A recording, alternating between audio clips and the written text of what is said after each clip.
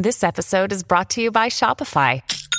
Forget the frustration of picking commerce platforms when you switch your business to Shopify, the global commerce platform that supercharges your selling wherever you sell. With Shopify, you'll harness the same intuitive features, trusted apps, and powerful analytics used by the world's leading brands. Sign up today for your $1 per month trial period at shopify.com/tech, all lowercase. That's shopify.com/tech.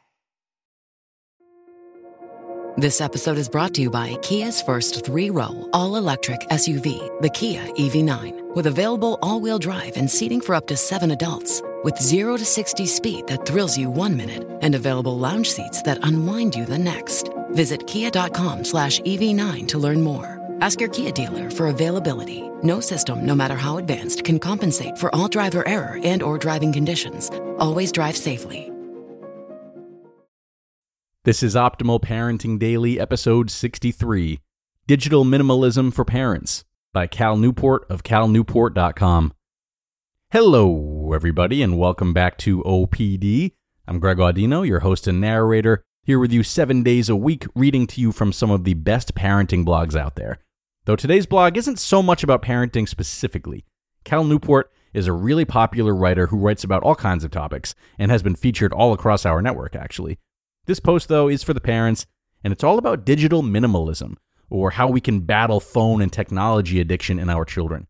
So without further ado, let's give Cal's work the floor and optimize your life. Digital Minimalism for Parents, by Cal Newport of calnewport.com. One of the more interesting things about being on the road promoting digital minimalism is encountering readers and learning how they're making use of these ideas. One such group that's particularly interesting to me is digital minimalist parents. I'm a parent, but the oldest of my 3 boys is only 6, so I haven't yet directly grappled with the serious issues surrounding kids in an age of smartphones, making me eager to hear from those who are waging this battle now. As I've talked with more of these parents, a consistent reality has emerged. Smartphones and social media are a major problem for adolescents. To ignore it with a kids these days shoulder shrug is becoming increasingly unacceptable. Any successful attempt to instill in your kids a healthier relationship with technology has to start with modeling this relationship in your own life. This latter point is one that we parents sometimes don't want to hear, but it keeps coming up in my conversations. If you carry your phone with you at all times, checking it constantly, it's difficult to convince your kids not to do the same, no matter how many rules you set or warnings you deliver. In my book, I give some case studies of this parental modeling pushed to an extreme. A father named Adam, for example, used his smartphone constantly at home, largely for professional reasons. His business relies on SMS for a lot of internal communication. He began to worry, however, about the example this set for his daughter as she approached adolescence. So, he made a radical decision. He got rid of his smartphone. A mom named Laura made a similar decision.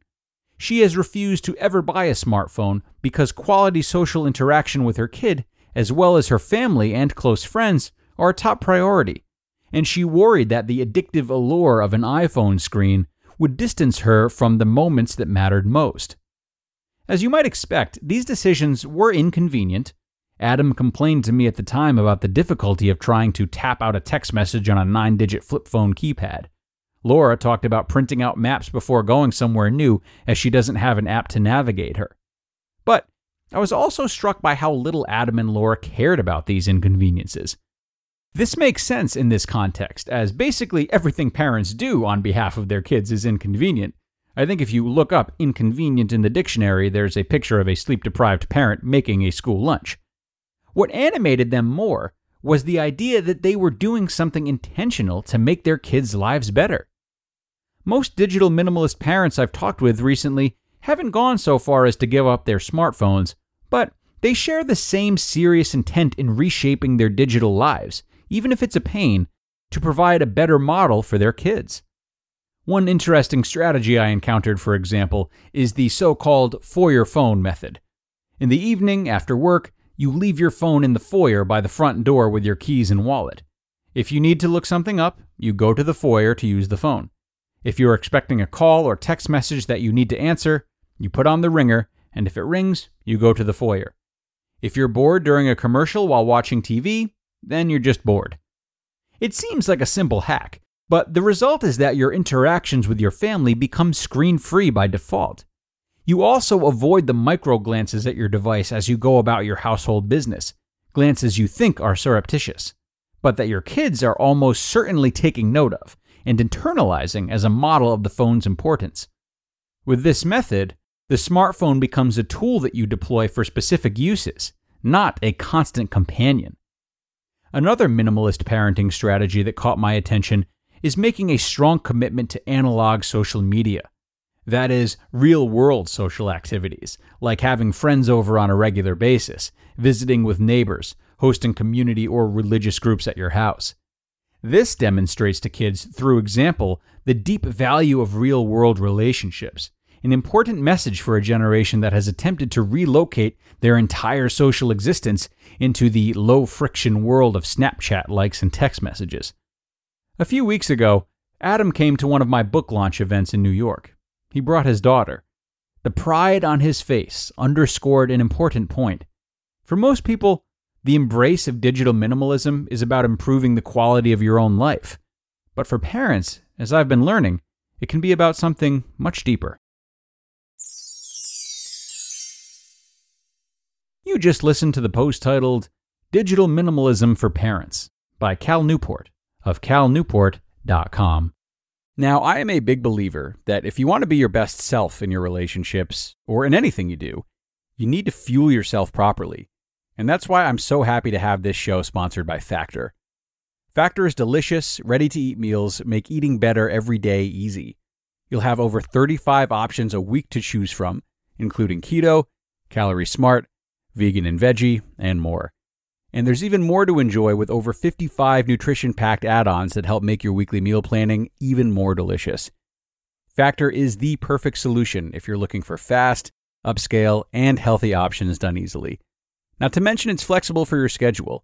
Get as much or as little as you need by choosing anywhere from 6 to 18 meals per week. Plus, you can pause or reschedule your deliveries anytime with no hassle whatsoever if something changes. So, head to factormeals.com/optimal50, that's optimal50, and use code optimal50 to get 50% off. That's code optimal50 at factormeals.com/optimal50 to get 50% off. This episode is brought to you by Visit Williamsburg. In Williamsburg, Virginia, there's never too much of a good thing. Whether you're a foodie, a golfer, a history buff, a shopaholic, an outdoor enthusiast, or a thrill seeker, you'll find what you came for here and more. So ask yourself, what is it you want? Discover Williamsburg and plan your trip at visitwilliamsburg.com. And a huge thanks to Cal for a really insightful post today. Two things we talk about a lot on this show that are highly important and come in many forms: minimalism and setting an example for children or others. This post blended the two really nicely, especially within the context of technology, which has become such an aggressive presence in our lives, let alone the lives of children, as Cal alluded to. I thought there were some great clear-cut strategies here, and those strategies go a very long way. You know, it's far easier to make progress when we are very certain of what tangible steps we can take to do something, as opposed to just thinking about it or trying to will ourselves to do it. When we reframe these feelings into concise steps and reflect on what we have to gain from them, such as making more time for our children and our peers, the struggle is much easier to deal with, if not gone completely. So, thanks very much for tuning in today, everybody. Unfortunately, we are all done. But I hope this post helped you and encouraged you to think about technology a bit differently. It's time to get going, but have a great rest of your day, and I'll talk to you again tomorrow in episode 64, where your optimal life awaits.